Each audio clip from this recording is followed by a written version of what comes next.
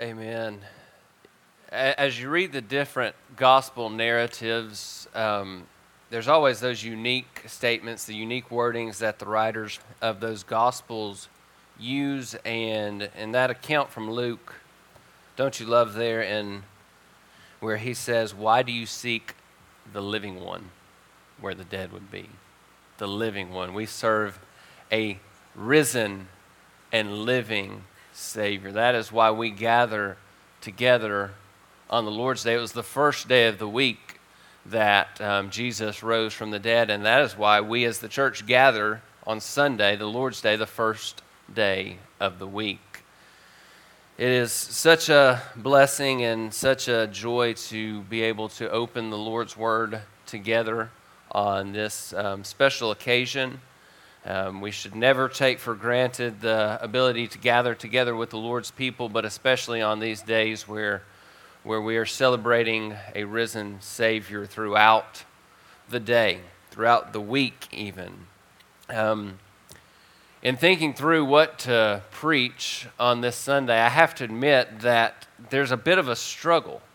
You think about time like the Christmas season where our minds are just constantly directed to Christ, and the same thing is true during this Easter season, and on this Easter Sunday, our minds are especially focused on Christ, and that gives you a little bit of a healthy fear, I think, as you prepare to come before the Lord's Word with the Lord's people. So in a way, there is a great sense of joy in preparing to come before you this day to open God's Word with you, because I hope and I pray and expect that your hearts are extra prepared today. If you are scrolling through social media, if you're thinking even about just the holiday, your mind as a follower of Christ should be driven to the idea of the resurrection of Christ. So you should come prepared especially for worship on this Sunday. So there is that great joy, but there is also a great weight when you consider opening God's Word to preach Christ on the Resurrection Sunday, because we have a glorious Christ. We could not exhaust the glorious Christ if we spent every waking moment for the rest of our lives trying to plumb the depths of the Christ that is revealed in Scripture. And so there's a weightiness when we gather together on this resurrection day to look to the Scriptures and to consider our glorious Christ. But with that said, we must put our hand to the plow and dig into God's Word. So if you have a Bible, open with me to Paul's letter to the Romans, the book of Romans, chapter 5, and we'll look at verses 6 through 11. And that may not have been exactly what you thought you would hear on this exact Sunday, but as we get to the text, I think you will see that it has a glorious tie-in to not only just the whole of the gospel, but to the resurrection of Christ. So in this passage, I hope that we will see that Christ is a reconciler. We want to see Christ the reconciler. I'll invite you, if you will, to stand with me as we want to give attention to the reading of God's Word. Romans chapter 5, verses 6 through 11. This is God's holy, inspired, and inerrant Word. It says, "For while we were still helpless, at the right time, Christ died for the ungodly. For one will hardly die for a righteous man, though perhaps for the good man someone would dare even to die. But God demonstrates His own love toward us, in that while we were yet sinners, Christ died for us. Much more then, having now been justified by His blood, we shall be saved from the wrath of God through Him. For if while we were enemies, we were reconciled to God through the death of His Son, much more having been reconciled, we shall be saved by His life. And not only this, but we also exult in God through our Lord Jesus Christ, through whom we have now received the reconciliation." This is God's word. May he bless its reading. You may be seated. And as you're doing so, as the rain quiets and we're able to better focus our hearts and minds, now let's go to the Lord in prayer. Lord God, may all glory and honor and praise be to your name, for you are worthy. Glorious in the heavens, splendor and majesty surround you. As the angels cry out, "Holy, holy, holy is the Lord God Almighty. The whole earth is full of your glory."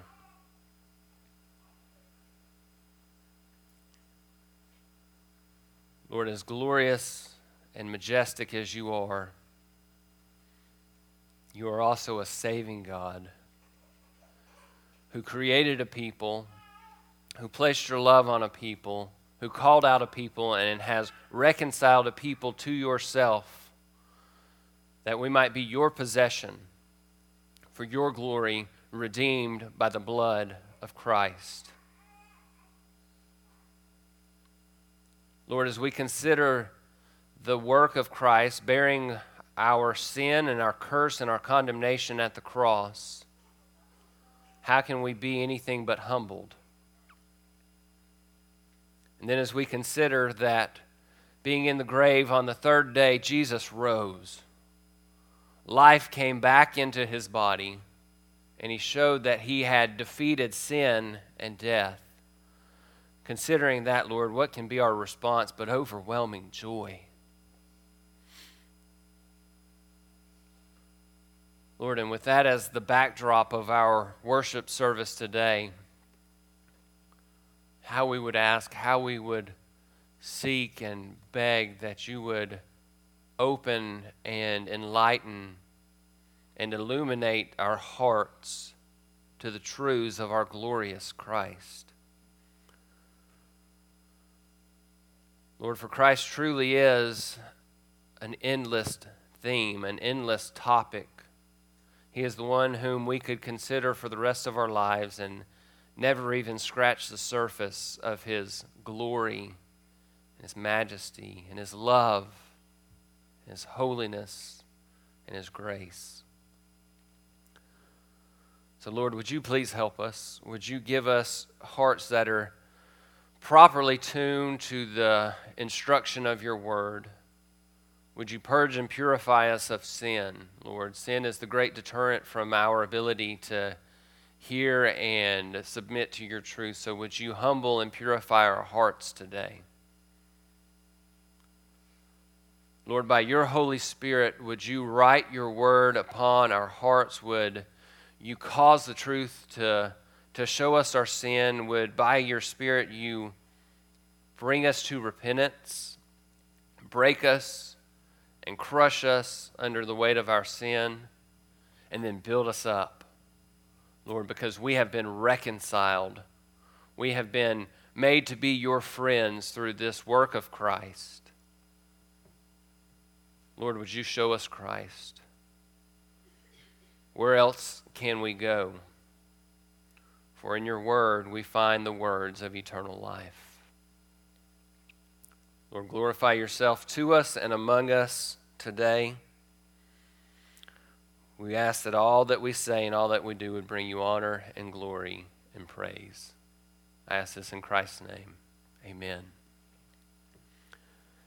So this day is, I think in many ways, a little bit overwhelming to those of us who are in Christ. When you really pause and consider what Christ went through so that you could be saved, how could you respond with anything but this devoted, reverent humility when you consider Christ the reconciler? As we think about Christ, we want to consider all that was accomplished at the cross. And this text will lay that out for us, but just kind of set the stage a little bit. Let's consider, what were we before Christ? In Ephesians chapter 2, we see that we were lost, we were dead, we were disobedient, we were controlled by Satan, and we were without hope. That is not only a New Testament concept. Isaiah 64 would show us that we are unclean, we are polluted, we are impure, we were withering as a leaf that had fallen off of the branch and that was going to be, that had died and would be swept up in the dust to exist no more. Think about the glorious 15th chapter of the Gospel of John, where Christ tells his disciples about their duty to abide in him. But there's that flip side that we see in John 15, that there's a branch that is dried up and diseased and dead. It is unable to bear fruit. And that fruitless branch is cut off. They were gathered up. They are thrown into the fire and burned. Apart from Christ, that is your present and your eternal future. You're dead, you're without hope, you're controlled by Satan, and you have an eternal destiny in the lake of fire where you will be punished for your sin for the rest of eternity. But we have a hope. We have a hope. Christ, the reconciler. And as I said, Paul just gloriously and clearly outlines this whole picture of salvation in this passage in Romans chapter 5. He calls these Roman Christians to live as those who have been reconciled to God through Christ. That call extends obviously to us today, to live as those reconciled to Christ, those who are brought near to God by the blood of Christ, those who were his enemies who are now called his friends. So there's really a clear proposition from this text that we want to kind of make our overarching focus today. We see that we must live as those who are reconciled to God by hoping in Christ, by devoting yourself to Christ, and by boasting in Christ alone. Live as those who are reconciled to God through Christ by hoping in Christ, devoting yourselves to Christ, and boasting in Christ alone. Now, the backdrop to Romans chapter 5, one of the reasons that I landed on this passage was a sermon that I'd heard a couple months back on the passage before this. And it's striking how well this fits into our study in 1 Peter. For Paul had previously written to those Roman Christians that we must exult in our tribulations, knowing that tribulation brings about perseverance. Perseverance, proven character. And proven character brings hope. And hope does not disappoint because the love of God has been poured out within our hearts through the Holy Spirit who was given to us. So if you think back to 1 Peter, we've been studying the church that needs hope because it's walking through tribulation. And Paul outlines that we have this great hope because we have the Spirit of God poured out into us because we are in Christ. And so that's kind of the run-up to this glorious explanation of Christ as our reconciler, is that Paul lays this groundwork that you will suffer, but you must persevere. You must allow that suffering to build up within you hope and proven character that you would rest in Christ alone. We must understand that we were lost and dead in sin, but we have this great hope. Because as Paul says in Romans 3:24, we have been justified as a gift by his grace through the redemption which is in Christ Jesus. That is why we exult in tribulation, because we have been justified. So as we focus our attention on Christ this morning, friends, we don't do so in a vacuum. This glorious hope of the gospel brings that glorious hope in every circumstance, whether good, bad, or otherwise. We come to Christ with joyful, enduring, eternal hope. So let's look at this text and see this work of Christ. We'll work through it kind of in three phases. We want to begin at verses 6 and 7 and see our standing before we were made alive in Christ. See that we were helpless before Christ. Paul writes there, For while we were still helpless, at the right time Christ died for the ungodly. For one will hardly die for a righteous man, though perhaps for the good man one would dare even to die. Now, it's not always standard practice, but I want to build this point backwards. Start at verse 7 and then move to verse 6, because Paul kind of speaks a little bit in reverse here. He says it's kind of almost a confusing, kind of a strange sounding statement. For one would hardly die for a righteous man, though perhaps for a good man someone would dare to die. So is that a contrast? What is Paul getting at there? Really, he's kind of just building on the same statement. We could paraphrase that with the idea that people don't typically die willingly for their fellow man. Your human nature does not allow for that kind of sacrifice. Now, there are those who willingly put their lives on the line and lay down their lives for their fellow man, and praise the Lord for those people. They should be honored for that sacrifice. But your human nature does not allow for that. That is not your natural inclination in the flesh. And so Paul is just making the case that hardly anyone would do that. It would be done with difficulty or rarely or scarcely. That's just not the inclination of human flesh. And he makes the point, and you have to know the whole context of Romans to understand just how ironic this point is, that perhaps, maybe, someone would die for a good or a righteous person. Well, the first 3 chapters of Romans obliterates anyone's idea that they might be a good person. For all have sinned and fall short of the glory of God.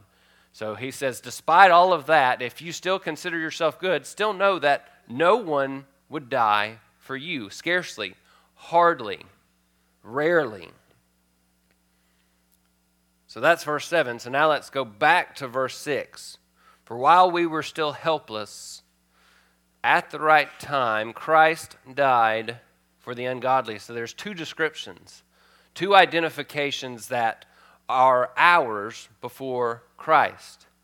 Paul begins by saying that while we were still helpless, while we were still weak, while we were feeble, while we had no power, Christ died for us. And that does not speak to some type of physical weakness or a physical sickness. That is a spiritual impotence, a spiritual powerlessness where you have nothing good in you. You are completely destitute of any type of merit whereby the Lord would love you or desire to place his affection upon you. Now, we got to pause and consider that for a second. Just think about that in light of verse 7, where Paul makes this point that even for a good person, somebody's probably not going to die, but you were helpless. You were weak. You were without anything good or desirous in you, and it's at that time that Christ died for you. There was no beauty. There was no purity. There was no morality. There was nothing in you that would cause the Lord to desire you other than his eternal love and favor. You did not have the strength, you did not have the will, you did not have the nature to save yourself. But even beyond that, you did not have the strength or the will or the nature to even come to Christ on your own. It had to be God's effectual call to you whereby he brought your dead soul to life so that you could see Christ as glorious. Really, this is one word that can kind of draw together our standing before Christ. You were helpless. No good, no power, nothing desirable. Without the Spirit of God working in you, you are helpless. And that's a sad and a poor condition, but Paul heaps more on top of that. Not only were you helpless, but at the right time, Christ died for the ungodly. For the ungodly. You know, that's kind of a biblical term. We kind of maybe have a general idea, but let's look at a couple specific definitions to kind of build up what does it really mean to be ungodly. Thayer's dictionary defines ungodly as being destitute of reverential awe towards God. A godly person reveres God. An ungodly person does not have reverential awe towards the great, mighty, holy creator of all things.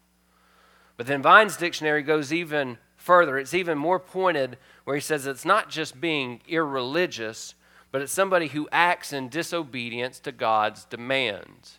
And really, I think we ought to put those two together, that you lack any reverence for the holy creator of all things, and due to that lacking reverence toward God, you act in disobedience.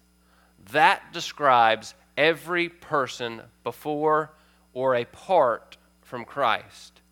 You don't revere God, you don't see him as holy and mighty and good, and because of that sense of God, you live according to the lust and the passions of your flesh. Paul kind of spells this out in 2 Timothy. 2 Timothy chapter 3, verses 2 through 4, where he writes of the evil of men at the end of times, but really the end of times began when Christ arose from the grave and went back to heaven, so this applies to our time now. 2 Timothy chapter 3, verse 2, he says, "For men will be lovers of self, lovers of money, boastful, arrogant, revilers, disobedient to parents, ungrateful, unholy, unloving, irreconcilable, malicious gossips, without self-control, brutal, haters of good, treacherous, reckless, conceited, lovers of pleasure rather than lovers of God, and holding to a form of godliness, although they have denied its power." And Paul adds, "Avoid such men as these." That is the standing, that is the personhood of all apart from Christ. Again, in Romans chapter 5, Paul summarizes it. You're helpless and you're ungodly.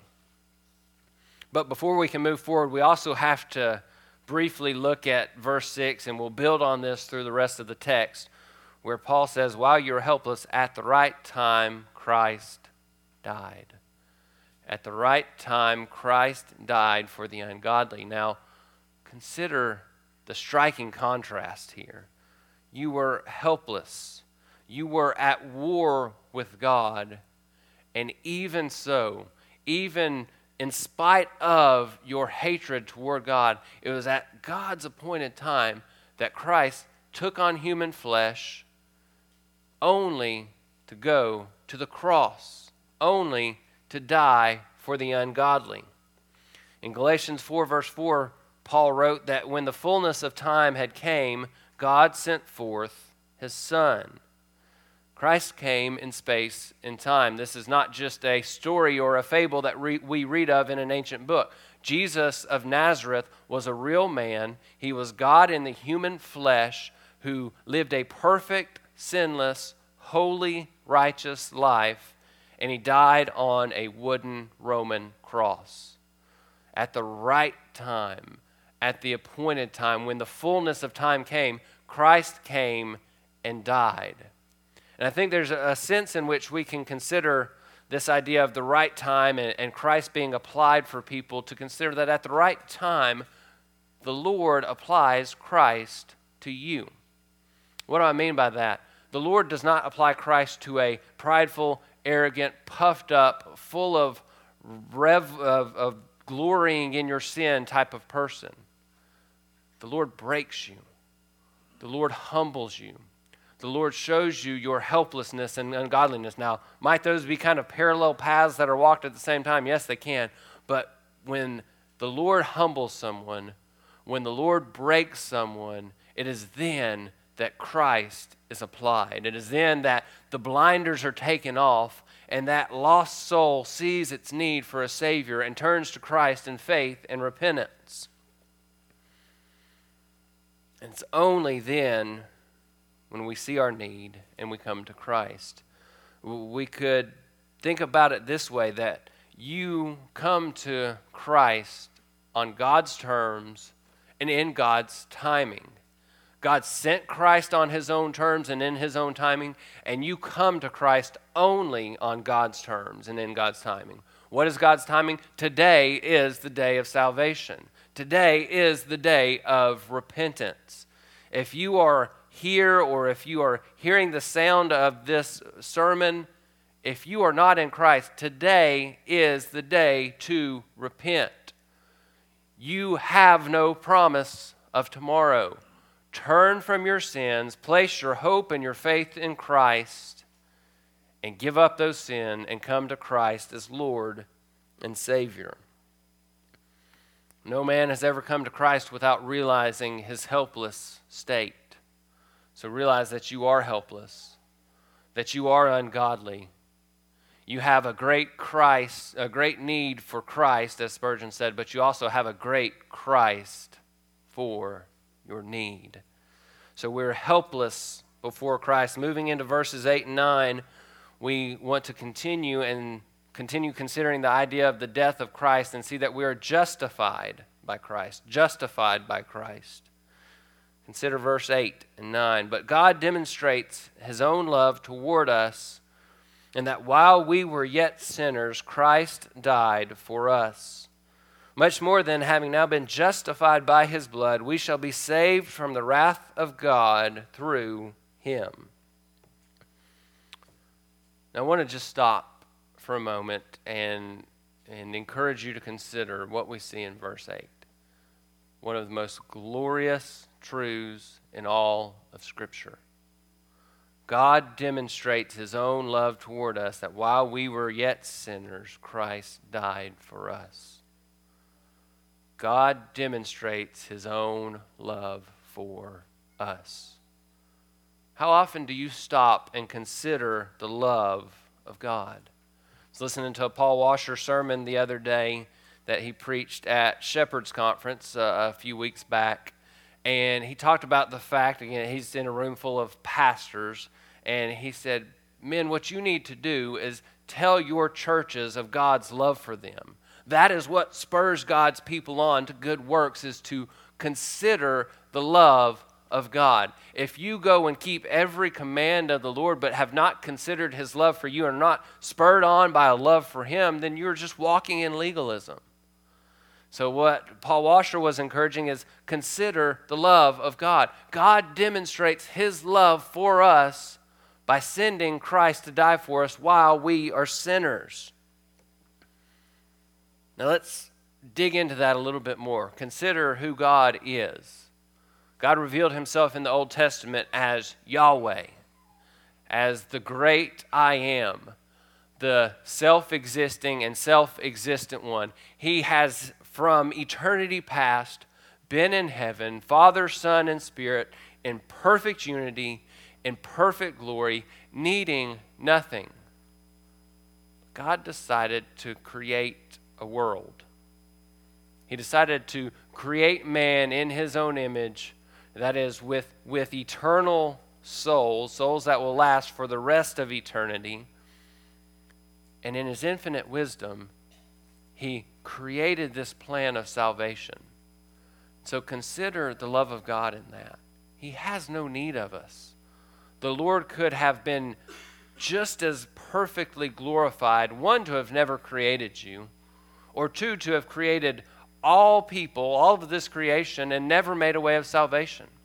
The Lord could have been perfectly glorified and would have been perfectly just to do so had it been his choosing to send every created soul to hell. But God, in his love, made a way of salvation. Not only did he make a way of salvation, but it was while you were an enemy, while you were a hater of God, while you actively make war against him, he sent Christ for you. He applies Christ to you while you are still in active war against him. How this great love of God should comfort us in affliction. How this love of God should strengthen us in temptation. And how this love of God should convict us in our sin. When you walk through the fires, and again, the context of Romans 5 is right there. But as you walk through the fires, consider the love of God. He has promised he will never leave nor forsake you. Christ is the good shepherd who lays down his life for his sheep and then calls his sheep to himself. So as you walk through the fiery trial, know that the Lord is with you in that trial. He holds you in that trial. He carries you through that trial, and his presence and his grace will be all the more sweeter because of that trial. When you're in temptation, when you are facing that opportunity to lose your temper, to speak in a way that you shouldn't, to give a glance to something you shouldn't, or any other temptation that you face, again, consider the love of God. That God loves you so much that he sent his son to die for that sin that you are contemplating. Then you ask yourself, am I going to walk in the sin that Christ died for? Or am I going to run from it because I love Christ? And when you have given in to that temptation, when you have committed that sin against that holy and loving God, consider again his love. Let that love break you. When you sin, you should be broken. When you sin against God, you should not enjoy and revel in breaking God's command and heaping more judgment upon Christ at the cross. If you are a follower and a disciple of Christ, your sin was placed upon him at the cross, and so when you sin, you increase that wrath. So you should be convicted by your sin. Now, it is really wholly inadequate for us in the human mind and with the words of inadequate humans to try to describe and consider the love of Christ and the love of God in Christ. We're inadequate to do so, but it's also sinful, I think, to neglect to do so. Because Scripture commands us to consider these things. So may we discipline our hearts and minds to often consider this amazing love, and may we be driven by this great and amazing love. May we respond to this love with love and devotion of our own. When you consider the love that a friend or a family member, a spouse, a child has for you, that builds up love and devotion in you in return for that person. So it should be with the Lord. Consider the unknowable depths of his love for you, and let that spur you on to love in return for him. Now let's continue on to verse 9. Much more then, having now been justified by his blood, we shall be saved from the wrath of God through him.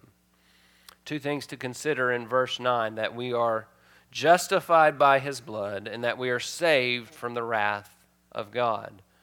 So we see this love of God kind of parsed out in these ideas of justification and salvation. To be justified is effectively a legal term. It's a term that speaks of God's declaring you just or righteous or acceptable before him in Christ. It's a term that speaks of the positional work whereby God declares a sinner righteous or just or free from the penalty of sin. We are declared to be and we are treated as righteous, though we are still sinners. That is what it means to be justified by the blood of Christ. How does God do this? How can God be just and the justifier of ungodly, sinful people? Simply and profoundly, it is because of the sacrificial blood of Christ. It is because of this work of Christ that we remember on Easter that God can be just and the justifier. If you're in Romans 5, turn back to Romans chapter 3. And Paul will flesh this out a little bit more for us. Romans chapter 3, we can pick up at verse 23. Verse 23, for all have sinned and fall short of the glory of God, being justified as a gift by his grace through the redemption which is in Christ Jesus, whom God displayed publicly as a propitiation in his blood through faith. This was to demonstrate his righteousness, because in the forbearance of God he passed over the sins previously committed. For the demonstration, I say, of his righteousness at the present time, so that he would be what? So that he would be just and the justifier of the one who has faith in Christ. How is God just and the justifier? Because he publicly displayed Christ as the sacrificial lamb for your sins. The Lord is just and the justifier because Christ paid the price. His blood was poured out at the cross so that you can be forgiven, so that you can have new life, so that the debt of your sin could be paid. How is God just and the justifier? Because the price paid in the blood of Christ is worth infinitely more than your sin. Your sin, yes, is a great, great offense to a holy God. But that offense, praise the Lord, pales in comparison to the infinite worth of the Savior and his blood and his life. Again, we keep coming back to this in our study in 1 Peter. There in chapter 1, he says that we are redeemed with precious blood as of a lamb unblemished and spotless, the blood of Christ. It's because that blood is precious that God is just to consider sinners as righteous, because that blood washes your slate clean. Though your sins are as scarlet, you are white as snow because you're covered in Christ. Dear friends, how our lives ought to reflect the cost of our salvation. Think about that, because that's something that we say and think about often.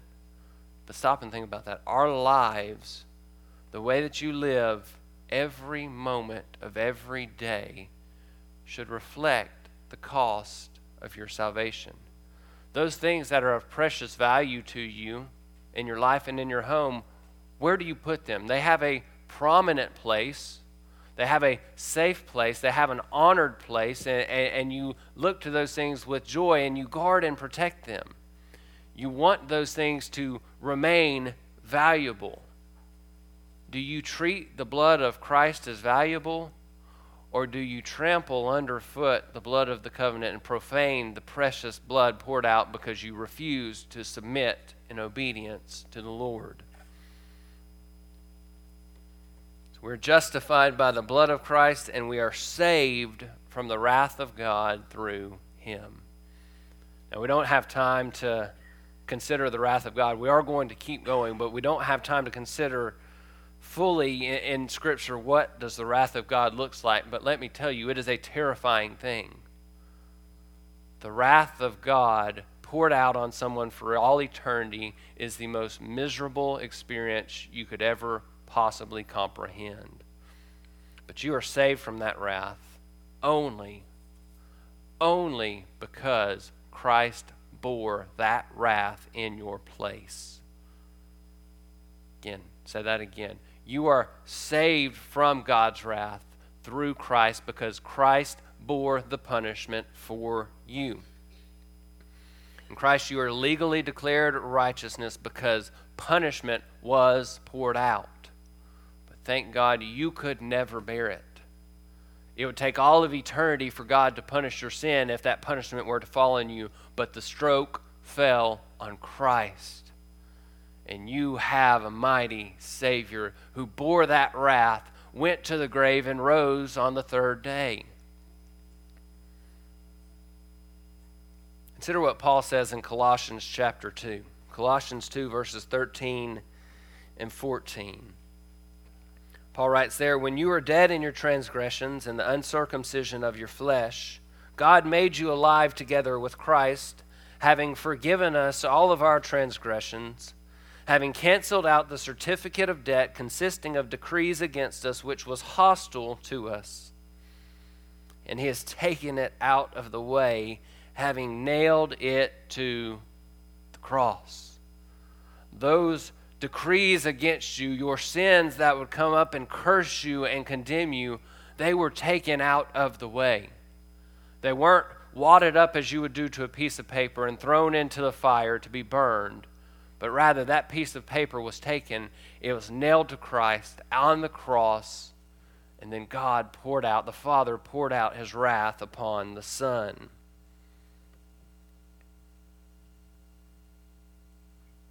You consider the idea of a certificate of decrees and punishment against you. You think about when you go take out a 30-year mortgage for a house. You think about that certificate of all this money that you have to pay back for a house. And considering it, this, as Paul Washer would say, this is a horrible illustration. I kind of wish I hadn't even used it. But you just consider something like that, just this legal type of transaction, where that certificate is taken and completely discarded. But we have to remember that it wasn't just discarded. It was placed upon Christ at the cross. Because God is holy and just. God could not forgive your sin and not punish someone for that sin. So that certificate was nailed to Christ, and you are free. Free forever. Free eternally. The penalty is removed, and glorious day, one day we will be free from the presence of the flesh and evil and wickedness and sin. How will we escape the wrath of God if we neglect so great a salvation? But you be holy in all of your behavior, like the Holy One who called you is holy. Let's move to verses 10 and 11 finally and see, kind of reaching the crescendo. This is one of those passages that just has a clear crescendo towards the end, and see that we are reconciled through Christ. Verses 10 and 11. Paul continues, "For if while we were enemies, we were reconciled in God through the death of his Son, much more, having been reconciled, we shall be saved by his life. And not only this, but we also exult in God through our Lord Jesus Christ, through whom we have now received the reconciliation." So again, this is the crescendo. We see Christ the reconciler. Christ the reconciler in verse 10, and then kind of the ultimate response of the believer in verse 11. So let's consider the idea of being reconciled. To be reconciled really carries with it the idea of an exchange. It is a full trade. It's not a trade where one side gives something and the other does not give something in return. It is a full trade whereby Christ the righteous trades his righteousness for your condemnation, and then bears the wrath that condemnation earned. So the full trade there is, as Clark mentioned earlier, it is the great exchange where we are given and credited with the righteousness of Christ. Now, friends, you should hear that, and your heart should leap for joy, because you must be righteous to go to heaven. You might have your sin removed, but if you're not righteous, you still have no place with God. But you were reconciled. You were an enemy, and you are now called a friend, because his righteousness is given while he took your sin upon himself. Now, it's Resurrection Day, and so I want to consider the resurrection, and this passage allows us to do that. Look at the end of verse 10.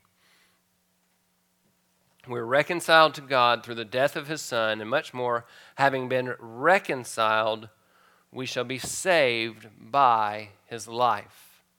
Having been reconciled, we shall be saved by his life. Now, we have to understand the actual righteousness of Christ and his 33 years on earth matter. We needed that perfect righteousness to be credited to our account, but that's not what Paul is referring to here. If we're to go, and we will, go look at cross-references, we'll see that what Paul refers to is the resurrection of Christ, his ascension into glory, and the intercession that is ongoing now until we are called home. Consider Hebrews 7, verse 25. The writer there says, "Therefore he is able also to save forever those who draw near to God through him, since he always lives to make intercession for them." He is able to save you forever because he always lives to make intercession. Romans 8, verse 34. "Who is the one who condemns? Christ Jesus is he who died, yes, rather who was raised, who is at the right hand of God, who also intercedes for us. Christ lives, and therefore you live because he intercedes for you. Jesus said as much himself in John 14, verse 19. He told his disciples, after a little while, the world will no longer see me, but you will see me. Because I live, you will live also. Your hope in eternal life is dependent upon the resurrection of Christ. Because he lives, you will live on to eternity. Now, there's one more kind of cross-reference we can dig into, and it's one I think we mentioned a few times recently, but we'll mention it again because it's such a glorious promise and truth. You are redeemed, you are in Christ, but you still battle sin. 1 John 2, verse 1, there John, the apostle whom Jesus loved, said, I'm writing these things to you so that you may not sin. And we can stop there, and that could be a whole sermon. I'm writing these so you will not sin. But, he says, if anyone sins, we have an advocate with the Father, Jesus Christ, the righteous. We have an advocate. We have a lawyer who comes to our defense, Jesus Christ, the righteous. He stands and intercedes for you. When you sin, he does not condemn you, but he pleads his own blood on your account. When you break the law of God for the 1,000th time, when his wrath could just fall upon you and he would be just in doing so, rather than doing that, Jesus Christ is your advocate. He sits at the right hand of the throne of the majesty on high and says, no, that one is mine. He is covered in my blood. No, that is mine. She is covered in the precious blood that I poured out on the cross. So because Jesus lives, you have hope. Because Jesus lives, you will live also, because he will not lose any of his sheep and he will bring you to himself. That is why the resurrection matters. That is why we glory in the cross, but we don't stop on that Good Friday. We glory in the resurrection because as he lives, one day too will we. Now let's go to the crescendo as it pertains to us. Verse 11. And not only this, but we also exult in God through our Lord Jesus Christ, through whom we have now received the reconciliation. You know, this is the answer. What do we do with this glorious truth of the gospel? We exult in God through our Lord Jesus Christ. Now, exult to me is kind of a tough word. It's a tough word to understand, but if you go look at the Greek dictionaries, really what it ultimately means and how it's often translated is to boast or to glory in something. So we could kind of effectively read this, not only this, but we also boast and glory in God through Christ. Christ is our hope. He is our boast. He is our glory before God. Paul alludes to this in Galatians 6, verse 14. He said, may it never be that I would boast except in the cross of our Lord Jesus Christ, through which the world has been crucified to me, and I to the world. So what does it mean to exult in God through Christ? Paul hits the nail on the head, no pun intended. It is to glory and hope and rejoice in the cross. And when you glory and hope and rejoice in the cross, the things of the world do not matter. Your desire for sin will decrease. Your desire for righteousness will increase. Those fleshly attacks and temptations, yes, they will still come, but you will quickly be able to fight them off because your glory, your hope, and your joy is in the cross. Your glory and hope and joy is in the Christ who died upon the cross to save you from your sin.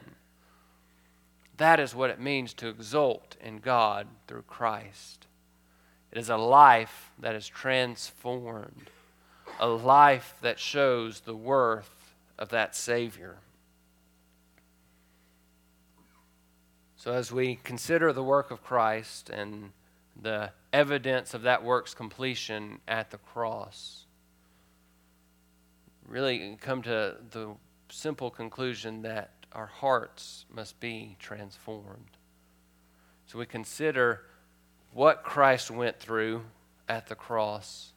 As we consider that there is victory seen in Jesus at the cross and in the resurrection, our hearts, our desires should be transformed and should be conformed to those of Christ. May we on this resurrection day consider the cost of our sins.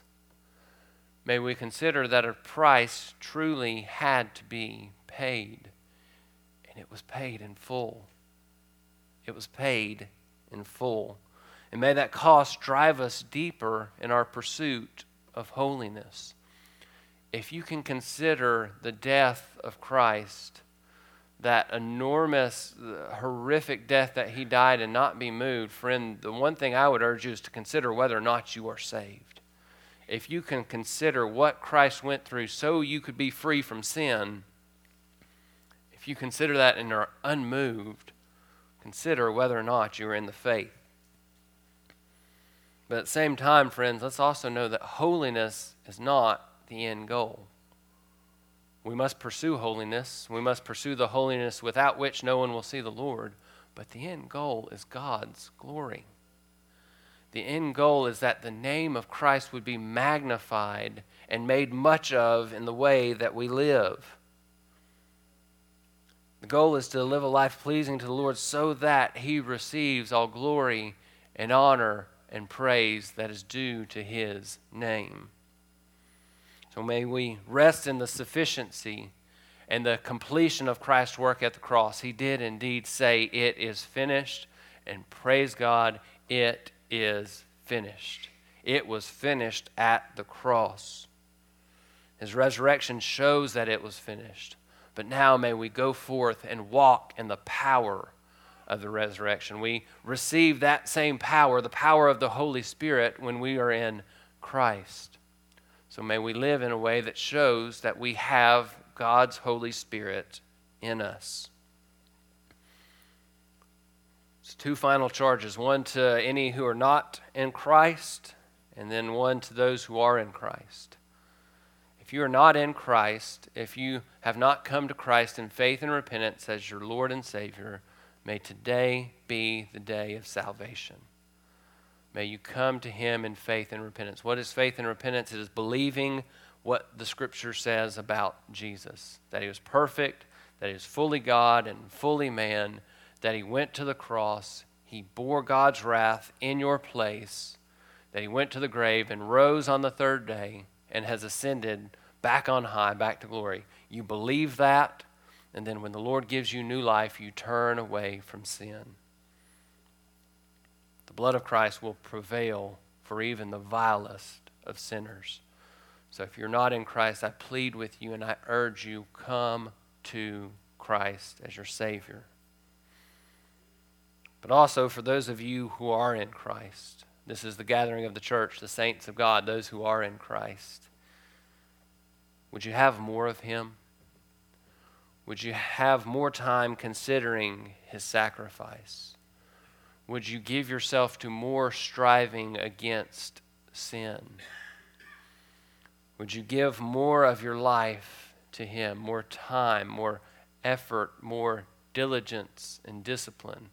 Not because you are a legalist following a set of rules, but because God demonstrated his own love for you, that while you were yet an enemy, Christ died for you. So would you consider that and give your life as a living sacrifice to God? That's done by walking in the power of the Holy Spirit, by putting on Christ, putting off the flesh, renewing your mind daily in God's Word so that the Spirit who inspired the Word can live in and live through you. So may we walk by the Spirit. May we not gratify the desires of the flesh. May we live lives that glorify God, for he is worthy. Let's pray. Lord, in